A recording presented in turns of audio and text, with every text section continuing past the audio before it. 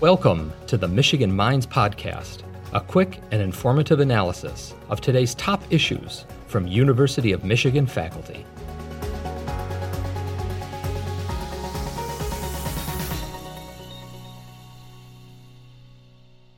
Thank you so much for joining Michigan Minds. I'm really excited to talk with you today and learn from you. So I want to jump right in. Can you please introduce yourself and share a little bit about your role at the University of Michigan? Sure. Well, thanks for having me, first of all. I'm Sarah Mills. I split my appointment here at the university. I'm a research scientist at Graham Sustainability Institute, and I lead our energy programs here. But I also am a lecturer, and so teach classes in the School for Environment and Sustainability. And in what areas does your research focus? So whether it's teaching or in research, I think I do a little bit of everything, but I think the heart of what I do is really understanding renewable energy, the localized impacts of renewable energy. And when I say impacts, I mean both positive and negative. And in particular, I look at the rural communities that are often the hosts for large-scale wind and solar projects. Some of my work is also understanding the patterns that we see in responses to renewable energy proposals. So why do some communities say, yes, we want a wind project, and actually once this one gets built, we want even more, and other communities say, no, thank you, or one is enough for us. And then a small amount of my work is to understand the kind of interaction between state and local policies and how that either facilitates renewable energy development or hinders, often unintentionally, renewable energy development. Again, with kind of the lens of how do rural communities that would host this infrastructure see those policies? And how do you conduct that research that considers how energy resources impact rural communities? There's not one answer, in part because I am really driven by answering the questions that communities themselves are asking. So I'm going to start by saying how I figure out what impacts are important. And a lot of that is to go to rural communities where wind and solar projects are being proposed or where they're actively discussing projects and just listen to the questions that I get. I have a grant from the State Energy Office, which is within EGLE, that's the Department of Environment, Great Lakes and Energy, to allow me to go to communities and talk about the pros and cons. And so I draw upon kind of the research that already exists, but regularly get questions from communities where no researchers have started to look. So sometimes one of the questions is like, how many jobs actually can we expect if we allow for this solar farm to happen? And so in that situation, this takes looking at the solar farms that are already built in the state to understand how many employees they have in that host community, not the solar industry in general. There's a bunch of jobs in construction and in the kind of engineering side, but keeping that solar plant operational, there's fewer jobs. And so that's done by kind of case study and triangulation across a couple of different projects. In my work on understanding, one of the things that is being asked right now is particularly when we're thinking about solar farms in rural communities, the solar farms, the kind of average footprint of a project that's coming is 1.5 to 2 square miles. So 1,200 acres is 2 square miles. So communities are wondering what impact would taking 1,200 acres out of corn or soybean production, what impact does that have on our agricultural economy in this area? So I have a grant right now to research that. And to do that, we are doing interviews with local officials, because while yes, You would be planting less corn and soybeans if you have a solar farm. You're also getting more money from the solar developer. They're paying more taxes. So we're trying to understand, what is that tax difference? I'm talking to the people who have solar panels, interviewing people with solar panels on their property to understand what they're doing with the revenue that they receive from having those solar panels on their property. Are they reinvesting it in their farm? My previous research on wind energy finds that that's what they do. So they could be doing this with solar revenue. Or it could be that they're seeing, there's not much to farm anymore with the solar panels. So they might be taking that money and retiring to Florida or Arizona. And that's important. And this is a question that nobody's answered yet. Nobody knows how many of the farmers who have solar panels on their property are still farmers, or which farmers are just seeing this as a retirement strategy. So it's very much a mix of case studies, interviews. I do surveys of neighbors in the area to understand kind of their perceptions of wind and solar projects too. So I think that that's really fascinating, but also the way that you talk with individuals to see how they are using it or what they think or how people feel about it. I think, it's really great engagement work, and, so fascinating to hear the different ways that you try and engage not only interest, but just, feelings and opinions and, where this all stands. And so I want to ask you, why do you find that it's important to examine the impact of renewable energy on rural communities specifically?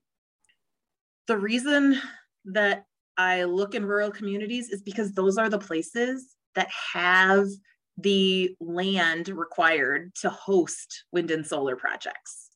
So when you look at the amount of land required for energy technology, electricity generation, often you should be thinking about kind of the whole life cycle. So we've got, coal mining doesn't necessarily happen in the same place where there's a coal-fired power plant.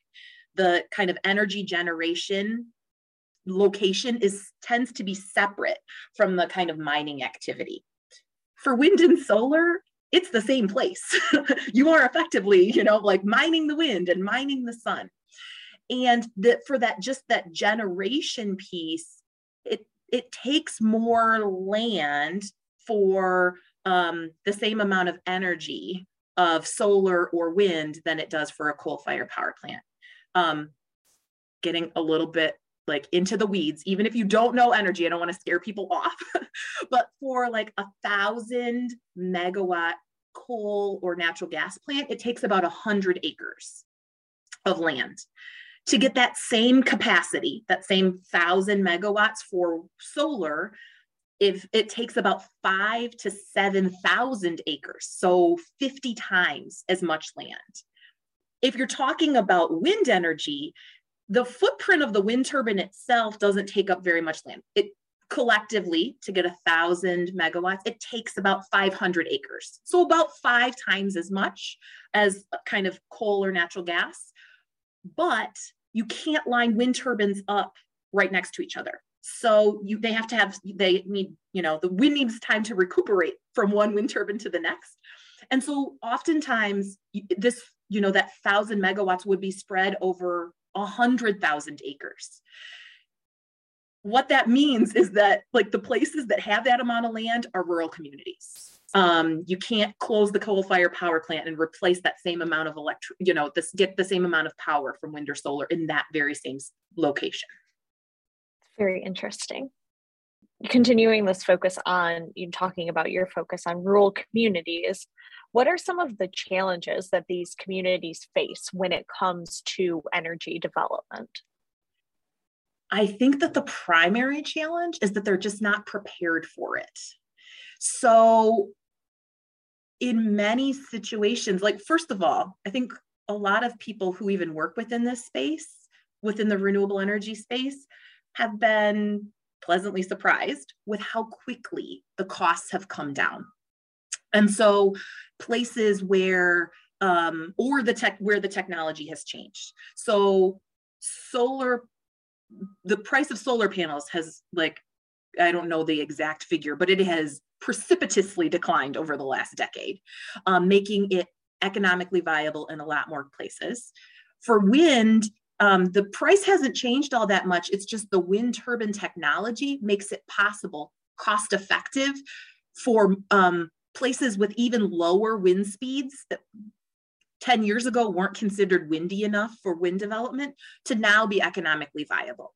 So those changes have happened pretty rapidly. And the rural communities that would be the hosts haven't really considered that, like, they are a viable, they could be a viable community for this.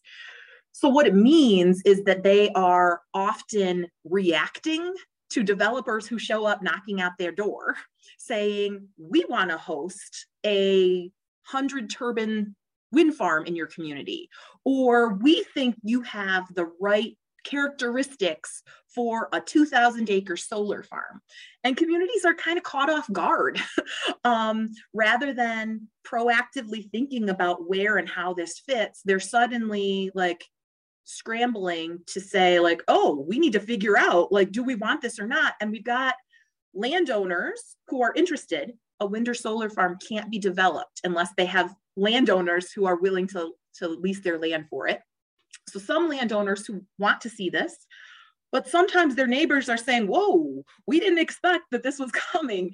And they're kind of under, they're under a tight timeline to make a decision. And so that, I think, is the real challenge, is that it's just caught everybody off guard. I want to ask you about a recent NPR article that you were featured in. And the article focused on misinformation and renewable energy projects across the US. And I thought that this was really an interesting way to look at this topic. And so since I have the opportunity to speak with you today, I was wondering if you could talk a little bit about how misinformation plays a role in renewable energy conversations. Well, like I was just saying before, when communities are reacting to projects, there's some people that are in support and others that are concerned. This is a change in their community.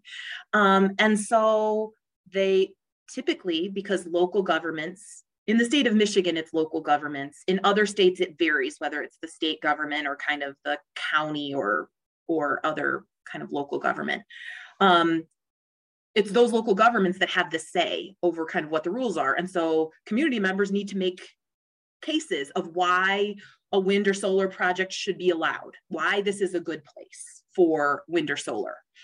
And sometimes not just my hunch, there's other research to say, like, ultimately people are thinking about, like, does this fit with my own sense of what this place is about? People who are in a community for aesthetic purposes, wind turbines are 500, 600 feet tall now. That changes that landscape a little bit. Solar farms at the scale of a couple square miles, even though they're shorter, like, it still changes that aesthetic.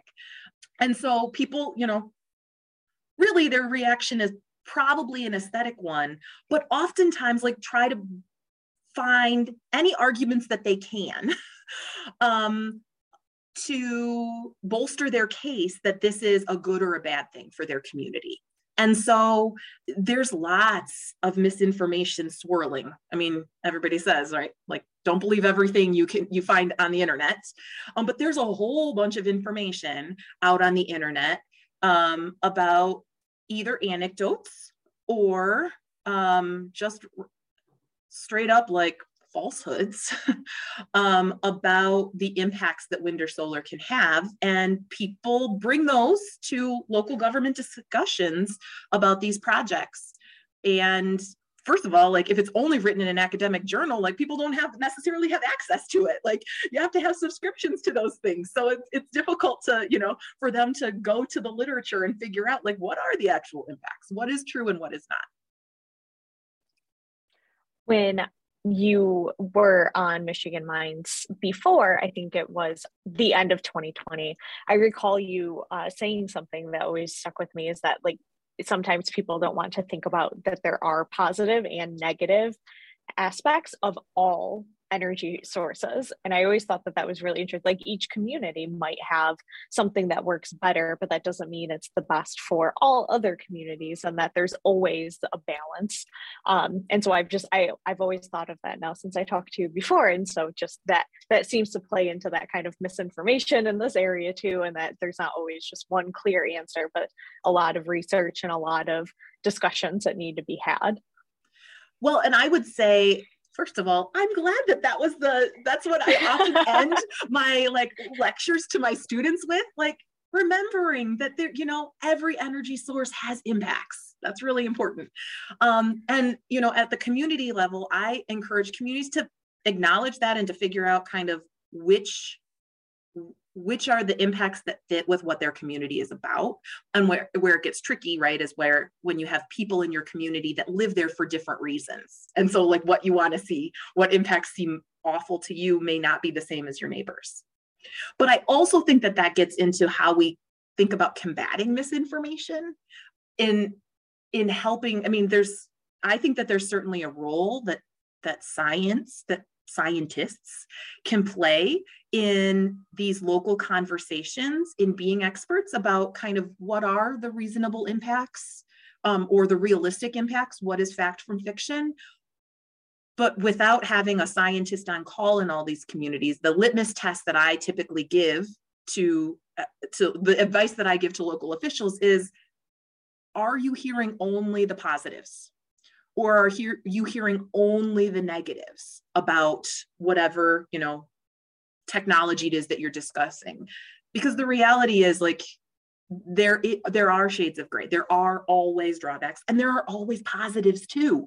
And localized positives. It's not just global positives.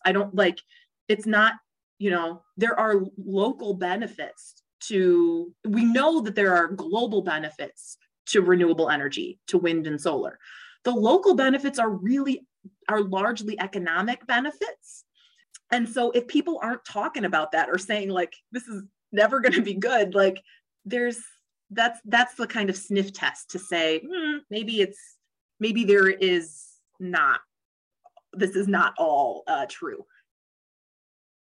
How can you just describe a little bit how important community engagement is in the process of creating renewable energy resources, like what you've been talking about with wind and solar plants?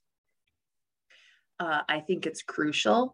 I think what most of the research, not just mine, but most of the research on public acceptance of renewable energy talks about how the importance of procedural justice. So that is the community feeling like they had a say in the process, that they were given discretion. There's also some amount of distributional justice, a fair share of the benefits and impact and negative impacts, and kind of how that spread across the community.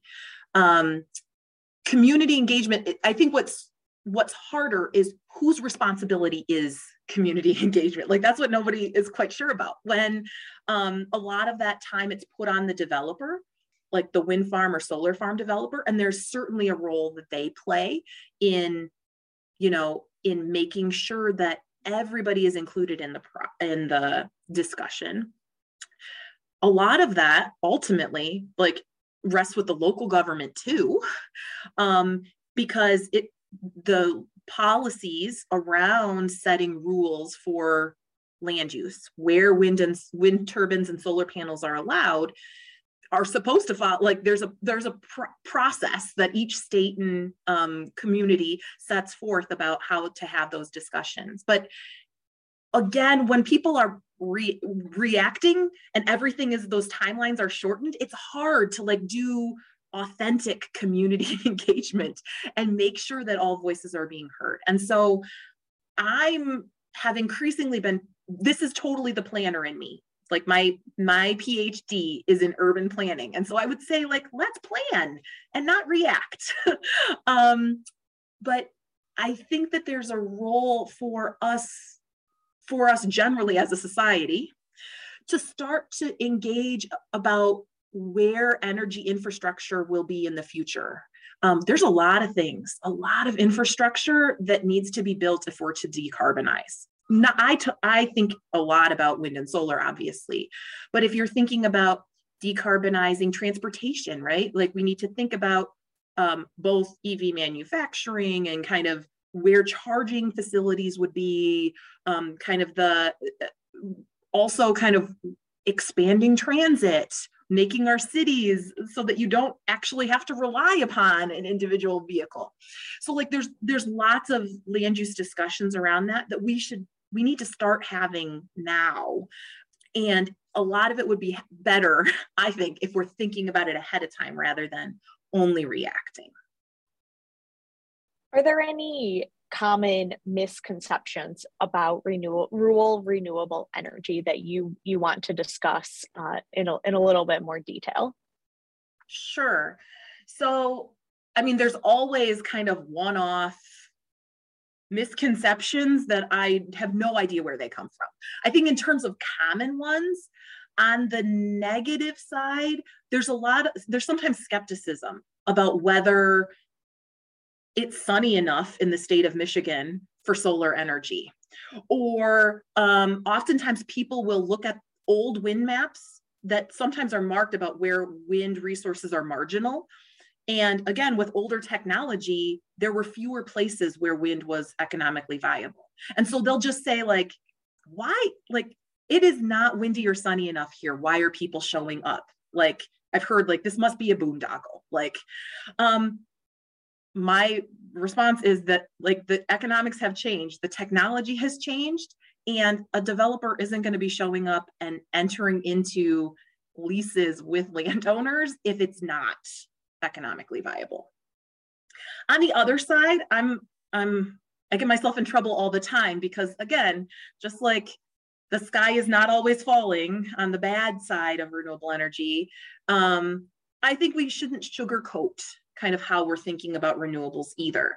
So there are a lot of renewable energy jobs, but as I think I mentioned earlier, a lot of those jobs are in construction and in kind of the offices associated with renewable energy facilities. They're not necessarily in the host communities. And so for a community that's hosting a wind or solar farm, thinking about how many jobs would actually transpire in that place, and also whether they have people there that are have the appropriate skills to take those jobs. Not every community college in a windy place has a wind energy technician training program, right? So it might be a local job, but it might not be held by a local. And so I think that both of those things are important to kind of sort out or acknowledge. I think that is a really great note to wrap up on. But before we do, I wanted to ask if you have any other information or any topics that you want to share with us before we end the podcast. My typical closing words, so I will say this again, are that every energy source has localized impacts, and we need to think through those. The other maybe fun fact or thing that I want to keep in mind is it, in part because my reference is the state of Michigan. So much of my work is working with rural communities in Michigan.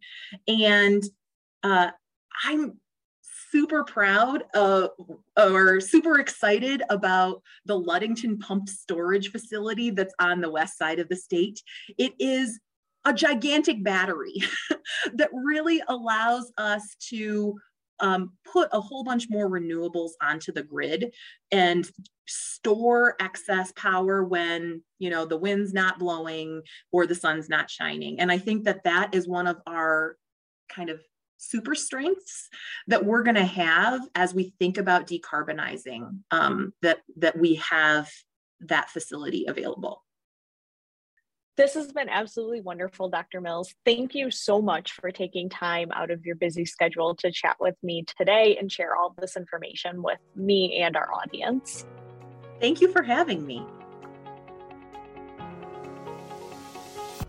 Thank you for listening to the Michigan Minds Podcast, a production of the University of Michigan. Join the conversation on social media with hashtag UMichImpact.